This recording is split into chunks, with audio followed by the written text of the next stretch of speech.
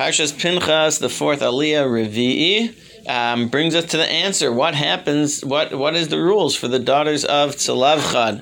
Rashi tells us that Hashem says to Moshe, tell them they are so fortunate that the point that they made is something which Hashem agrees to, and that is the halacha. The halacha follows exactly like they said, that if there is no son, then the daughters inherit, and the Torah goes on to delineate over here the rules of inheritance, how it passes through the different family members of the father to have who has priority and etc. in inheritance.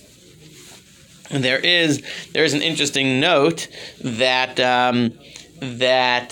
the Torah says that there is an issue that comes up when a daughter inherits, and that is that if the daughter inherits and then she passes away, then her inheritors, be it her husband or her sons, potentially can move that portion of the inheritance over to a different tribe if she married to a different tribe. And so the Torah uses the ha'avarta, and you're going to pass it to the daughter, because in passing to the daughter, it could potentially shift, that portion of land could actually shift over to a different tribe, which is an interesting note, being that the division of the land was by the tribes.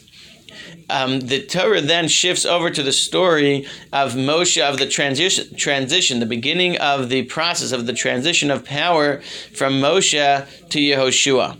The reason for this, Rashi says, is because Moshe, having been part of the conquering of Sichon and Og, the first section of the land of Israel, if you will, where the first conquering, and then getting involved in the inheritance with the daughters of Tzelavchad, he thought to himself, perhaps Hashem has had mercy and allowed me to go in and help with the inheritance of the land and the conquering of the land. So Hashem says, stop, no, you are not going in. Like we said, there was the sin of hitting the rock, of not sanctifying Hashem's name. Even though you weren't involved, the Torah always reviews, you weren't involved in the sin of the spies and of the meraglim. You didn't have that lack of belief in Hashem, but you did miss that opportunity to sanctify Hashem's name. You're not going in. So Hashem tells Moshe, okay, you're not going in. So Moshe says, okay, if I'm not going in, what's the last most important thing that Moshe needs to deal with? He says, Hashem. And there's a very interesting verse here. The Torah says, and Moshe said to Hashem, Vaydaber Moshe el Hashem leimor, as if Moshe is talking to Hashem, the opposite of what we're so used to, of Vaydaber Hashem el Moshe leimor, that Hashem speaks to Moshe.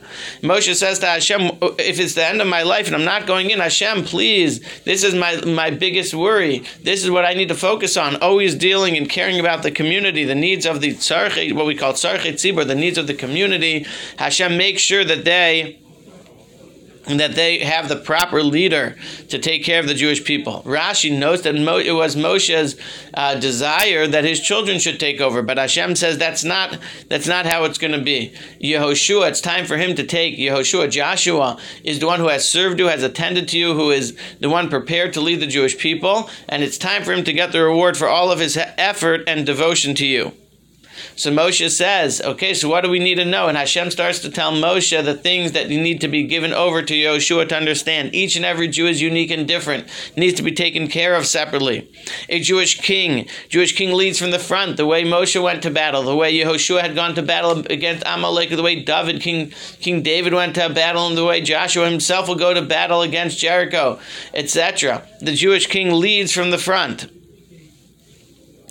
Not only does he lead from the front physically, Rashi says he needs to be the person who would bring merit, that he would be such a righteous person that the merit of his spiritual accomplishments would help the Jews, to lead from the Jews, and he'll be someone who will actually, Moshe says, Hashem, I want to make sure it's someone that you're really not going to change your mind, and he's going to really lead them in.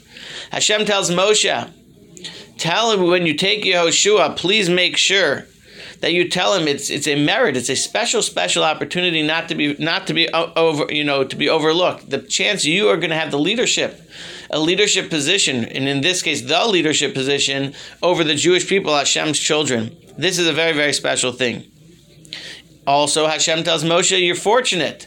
You're going to take a leader to follow in your footsteps, someone who you know, someone who you trust, someone who you've dealt with.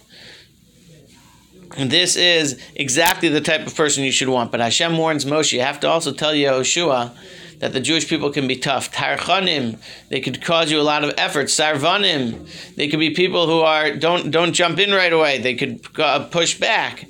But you have to be, if you're going to take this position, it's on the condition you're going to accept each one and the Jewish nation with their struggles. Rashi notes that a Jewish leader needs to know that the reward that he has for faithfully guiding the people and being that righteous person who has merits for them is that their reward will be in the next world. It won't be in this world. Moshe comes and he blesses Yehoshua. He gives him, as Hashem tells him, literally mehodcha, from his shine. It's famous putting the puzzle pieces together. Moshe had a beautiful shine. Yehoshua, he gives him that shine, and as Rashi points out, Hashem says, put your hand on him and transfer, give him that blessing. And Moshe doesn't just put one hand, Moshe puts two hands, full blessing, and he says, as Rashi famously says, Yehoshua was like the moon, shining Moshe's sunlight. But don't forget, Yehoshua can never forget that as a leader, it's not your own decision. It's with complete devotion to the will of Hashem, following through what it is that what we're told by the Kohen Gadol through the Urim V'Tumim, through the messages of the prophets and the Sanhedrin, the Jewish court. The Jewish leader is always devoted to the message and the mission of Hashem and His Torah.